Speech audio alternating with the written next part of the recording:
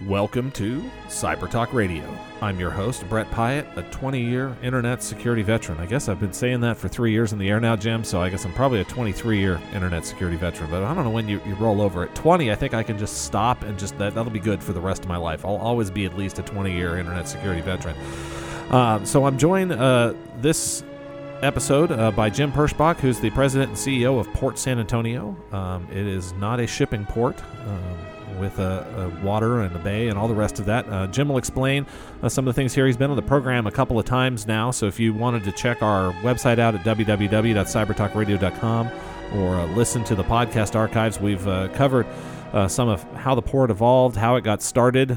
Today in the program, we're going to focus on what's happened kind of over the last year and the last time since he's joined us. Some pretty substantial announcements, and I think lots of great things ahead. And we'll also talk maybe a little bit more about his background. I know we've covered a little bit. Sometime you had a license to practice law, correct? I still do. You still do. You keep up with your CLE, huh? I do. Yeah, and so we'll talk a little bit about his background and kind of how he ended up in the role here and what excites him about the opportunity. As he's been in this role, you've been working for the port for how many years now? Since 2014. Okay. So what's that? 5 years? 5 years there, and then the last year and a half as the CEO. Really getting to steer the ship, even though there's not a boat out there. So, for those that don't know anything about Port San Antonio, what's the kind of the 1 minute story that you tell folks? What it is, it's a technology port. It's a place where you're connecting people with opportunities and connecting technology with employers. And our focus is on what we do so well here in San Antonio. It's the mature industries, less sexy than cybersecurity, things like aviation, manufacturing, energy. And then, of course, it's the cybersecurity, artificial intelligence, robotics, and innovation that we're doing. Yeah. So if I went to Hallmark or some of the other aviation programs, the mechanics and the robotics and the aerospace technician programs, most likely I'm going to get a job out at the port somewhere. We've been doing aircraft maintenance, repair, and overhaul at that facility since 1917. And it really is one of the world leaders when it comes to not just repairing aircraft, but modifying aircraft and turning them into something better than they were before. Yeah, so for folks that don't know a bunch about airplanes and the aerospace, I know enough to hopefully be dangerous, and Jim will correct me on anything where I goof this up. But basically, you've got a platform, which is kind of the fuselage, the chassis, right? And then after that, they swap all sorts of stuff out on this. So like if you fly, you may get into a Boeing 737 these days, and you don't often see a cigarette ashtray in the armrest anymore. Right.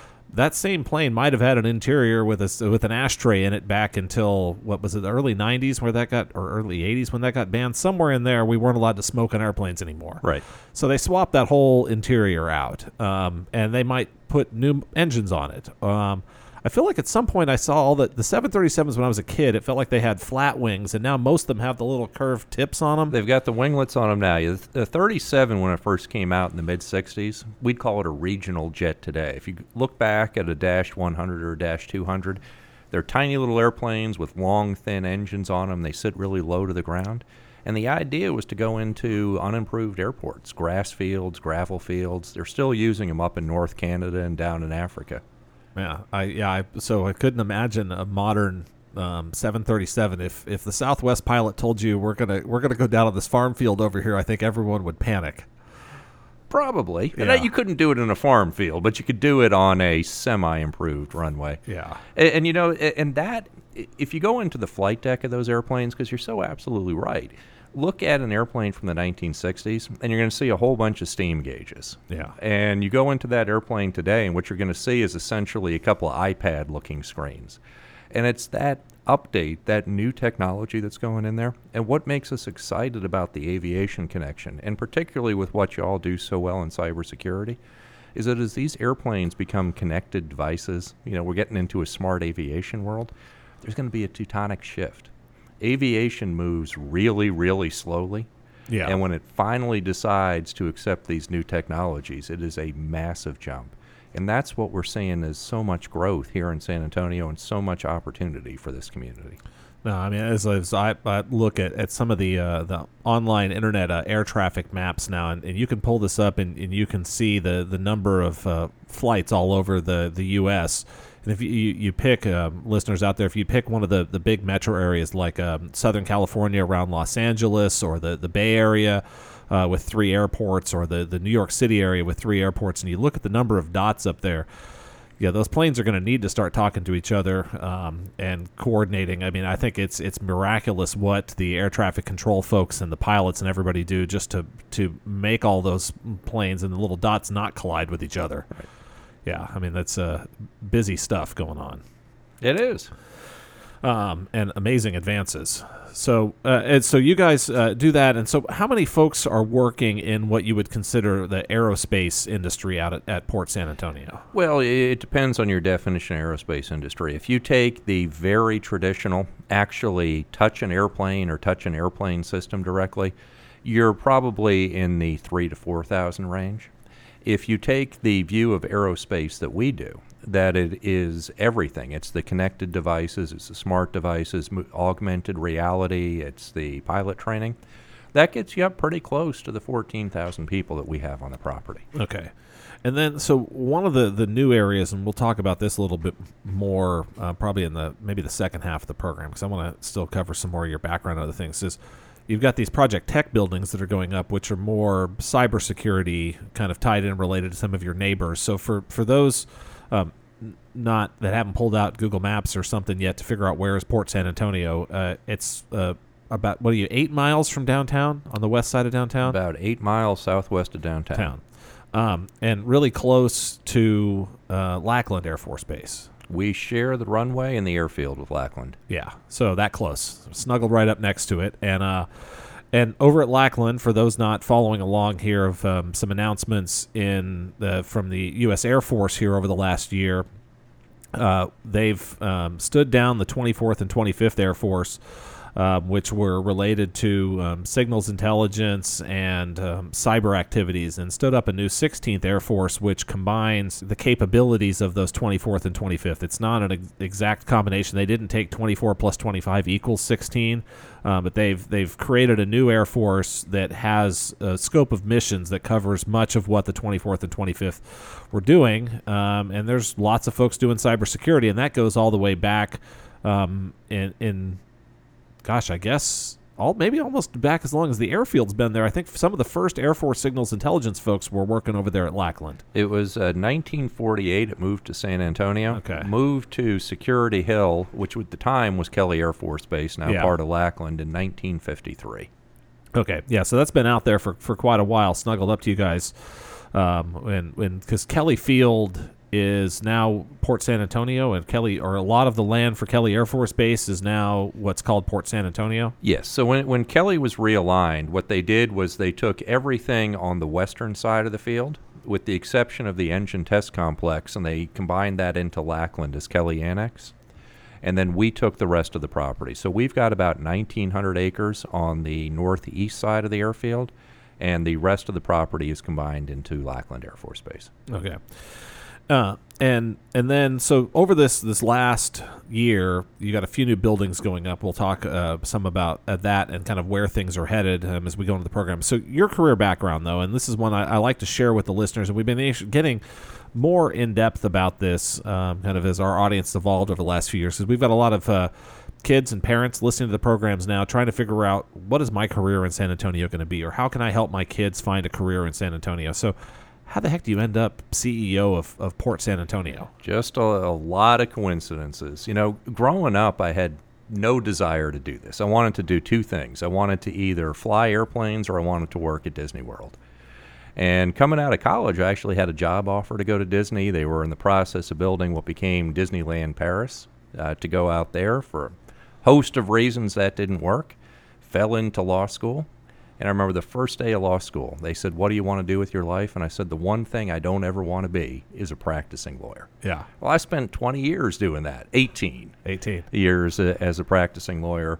And luckily, I started to do aviation and defense work, a lot of regulatory work, a lot of work with the military. defense contractors, defense industrial base. Got moved here to San Antonio and saw what was going on at the port and really saw something special.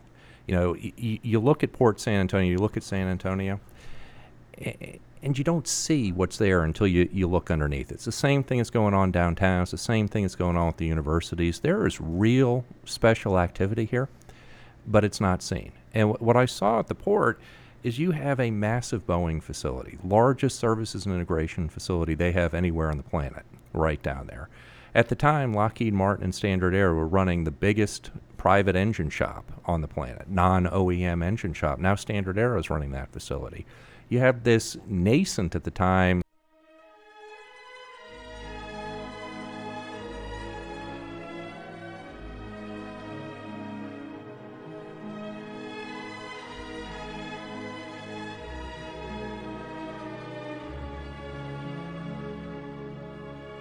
Welcome back to Cyber Talk Radio. I'm your host, Brett Pyatt, a 20-year internet security veteran, and I'm joined by Jim Perschbach at Port San Antonio.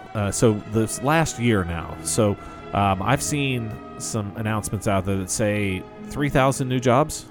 Yeah, just about 3,000 in a year and a half is what we've added. Okay, and those are.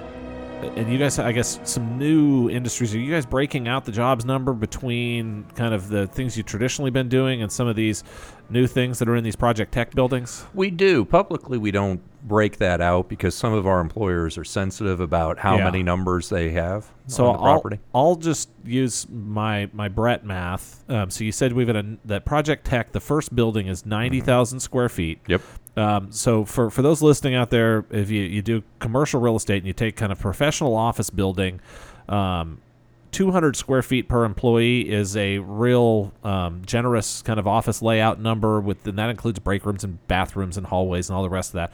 So that would put 450 people in a Project Tech building. If you were going to run a security operations center, so this is where you've got folks kind of, you see those knock and systems where you've got the panel of walls and you've got people sitting shoulder to shoulder, or like if you've seen watching NASA and like the launch videos or some of those movies over time where you've got all the people that are sitting shoulder by shoulder in front of computer consoles. At that point, you can get an employee per 60 to 80 square feet, depending on how big the hallways and bathrooms are. So at that level, you could put 1,000. You probably wouldn't have the whole building, wouldn't be knock, but you might be able to put 1,000 people into a 90,000 square foot building. So we'll do my math. Jim can stay quiet because his employers might not want to let him do this. And if you're building a 170,000 square foot now new Project Tech building, that'll give somewhere between kind of 1,800, maybe 1,500 jobs in that new facility.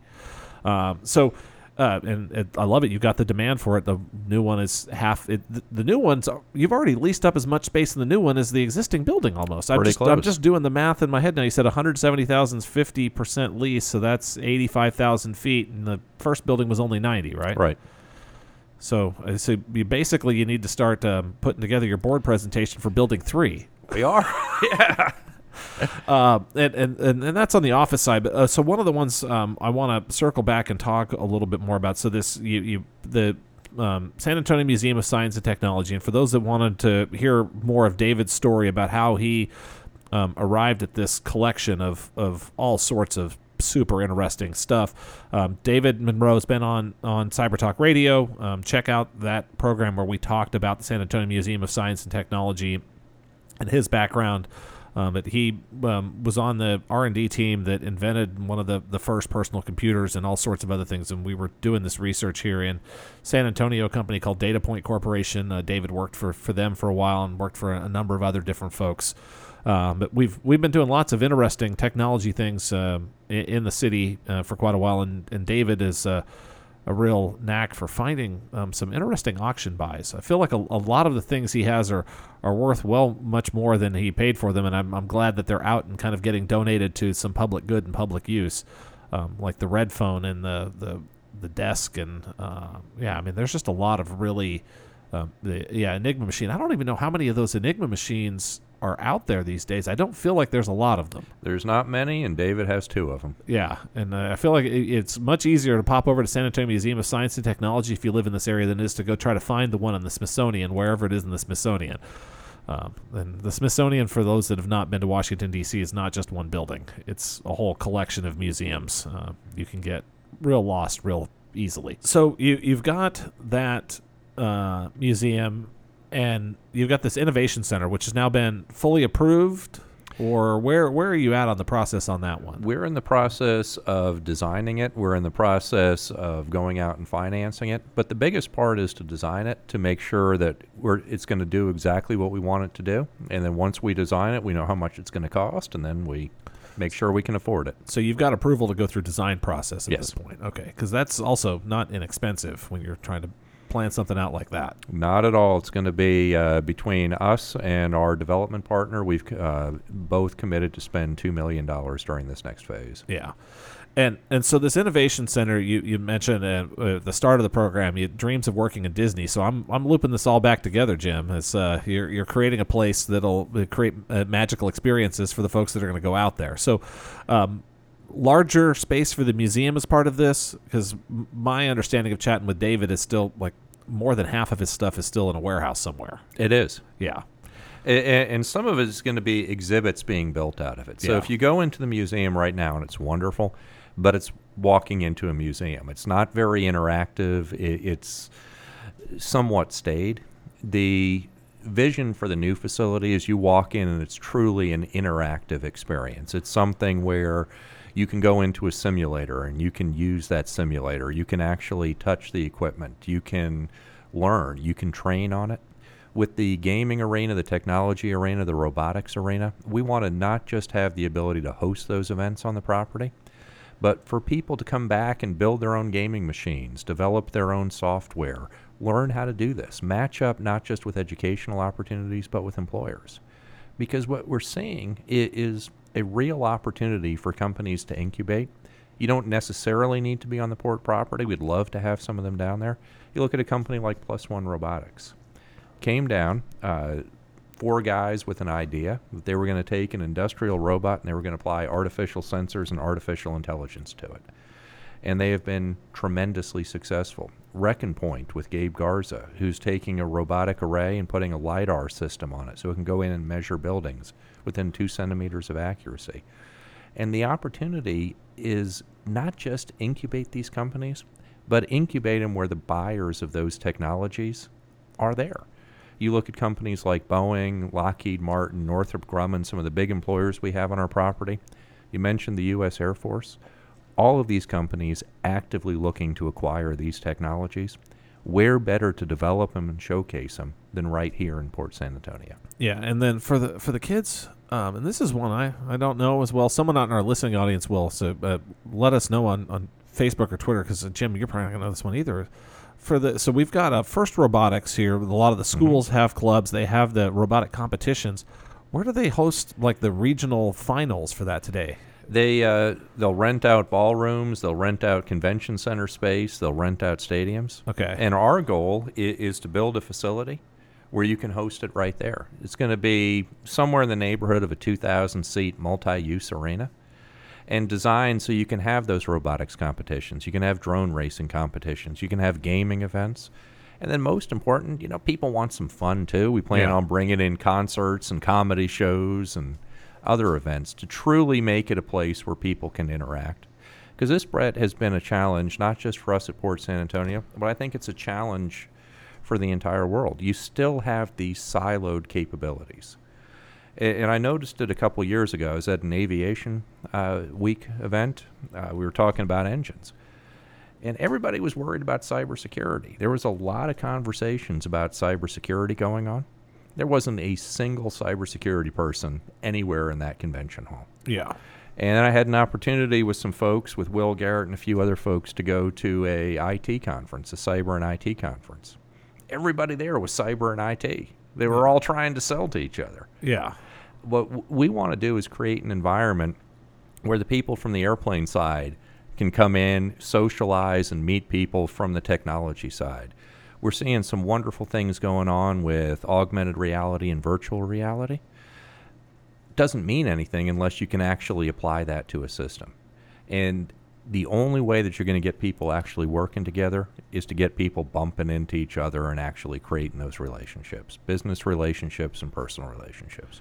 Yeah, I mean, as I think about the aerospace and airline and all of that and pilot training, it feels like now you should be able to build a simulator that would be much safer and much lower cost than people actually getting 1,500 hours of flying laps in a jet. Right. I don't know. Does the FAA allow simulator work for some of your flight hours now? Yes. You can get to actually being a licensed pilot. Your entry into service, your initial operating experience can be the first time that you've actually been on the metal. It's probably not going to be, but it could be. Yeah. But here's something that's really a tremendous opportunity. The full fidelity simulator, they're going to be tremendously expensive. You're going to put in the hydraulics and the pneumatics and everything else. It's going to be tremendously expensive. Yeah.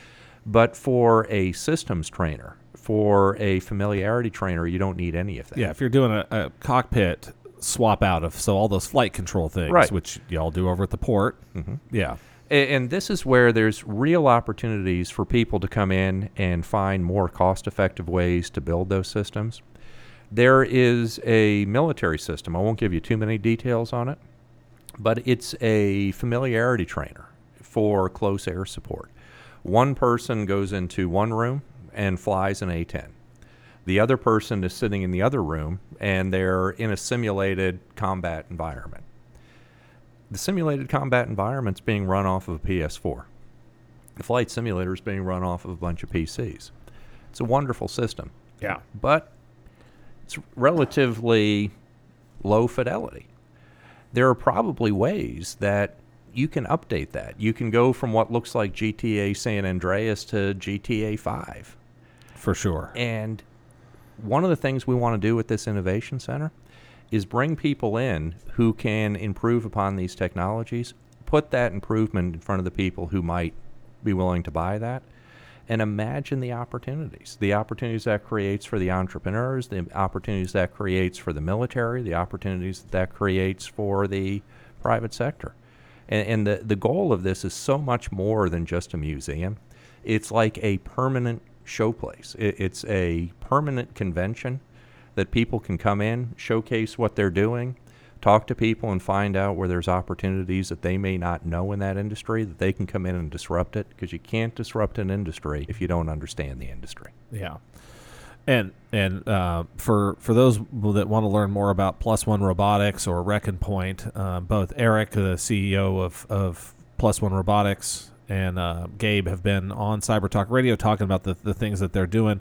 And I think from a cybersecurity perspective, super interesting stuff, like with the Reckon Point robot. If you're a cyber professional out there and you're wondering, well, why would I care about this robot? Well, let's pretend that you could put this robot, and you actually can, so we won't even have to pretend. You could drive this robot around your office building, and it can find all of your power outlets. It can find all of your Wi-Fi access points, the ones you knew you put up in the building, and also it can find the ones that you didn't know you put up in your building. And it can measure all this stuff and map out and provide you a much more accurate real-world assessment than you likely are aware of. And if you wanted to be able to go through and audit a facility, you could use the Reckon Point robot to go do that in a real efficient manner. And if you've got an old office building especially, or a place you've moved into that you didn't get full blueprints and full wiring diagrams and full all of this stuff, they can do a lot of mapping with that robot. And from a cyber risk, much of what we worry about is the things that we don't even know that are on the network, or extending the network until you find out about it later. And then with the Plus One Robotics, yeah, I mean, it's a really interesting one. We dive a lot in that episode into artificial intelligence and where are we really at from AI. And without spoiler alerting the whole episode too much, I mean, Eric basically is that robots struggle to do stereoscopic vision. So, like, if you think about where we are with AI right now, if you cover one of your eyes and then you reach around with your arm, that's about where and Plus One Robotics is one of the first companies to really figure out how to apply stereoscopic vision through an AI platform, and get it to actually see things with depth perception. Because before that, the robots have not really had depth perception. we're not quite there yet. We've had a number of guests on talking about AI and the singularity and like, is all this stuff going to happen? Are the robots going to take over and hack the world? Not quite yet, is my assessment. I think you'll have all of your land built out long before the robots take over completely. So the timeline of this innovation center. So you're doing this next phase of it right now. What do you need from the community out there, feedback wise, from school districts or anything else? Is there any way that you can get some help from us? Well, we are reaching out. So between III, which is our development partner, and ourselves, we've got some stakeholders who are participating in the design process. We're talking to an awful lot of schools. The goal is to use the arena, something like the Alamo Stadium, for all the schools, instead of each school trying to build a multi-million-dollar facility. Yeah. The timeline is we want to be able to get to financial close and get to construction by June of this year, and then have the facility up shortly after. So June of 2020. June of 2020. Okay. And then, so second building, done, approved, funded, you're just in the permitting, groundbreaking, construction timeline. Drove by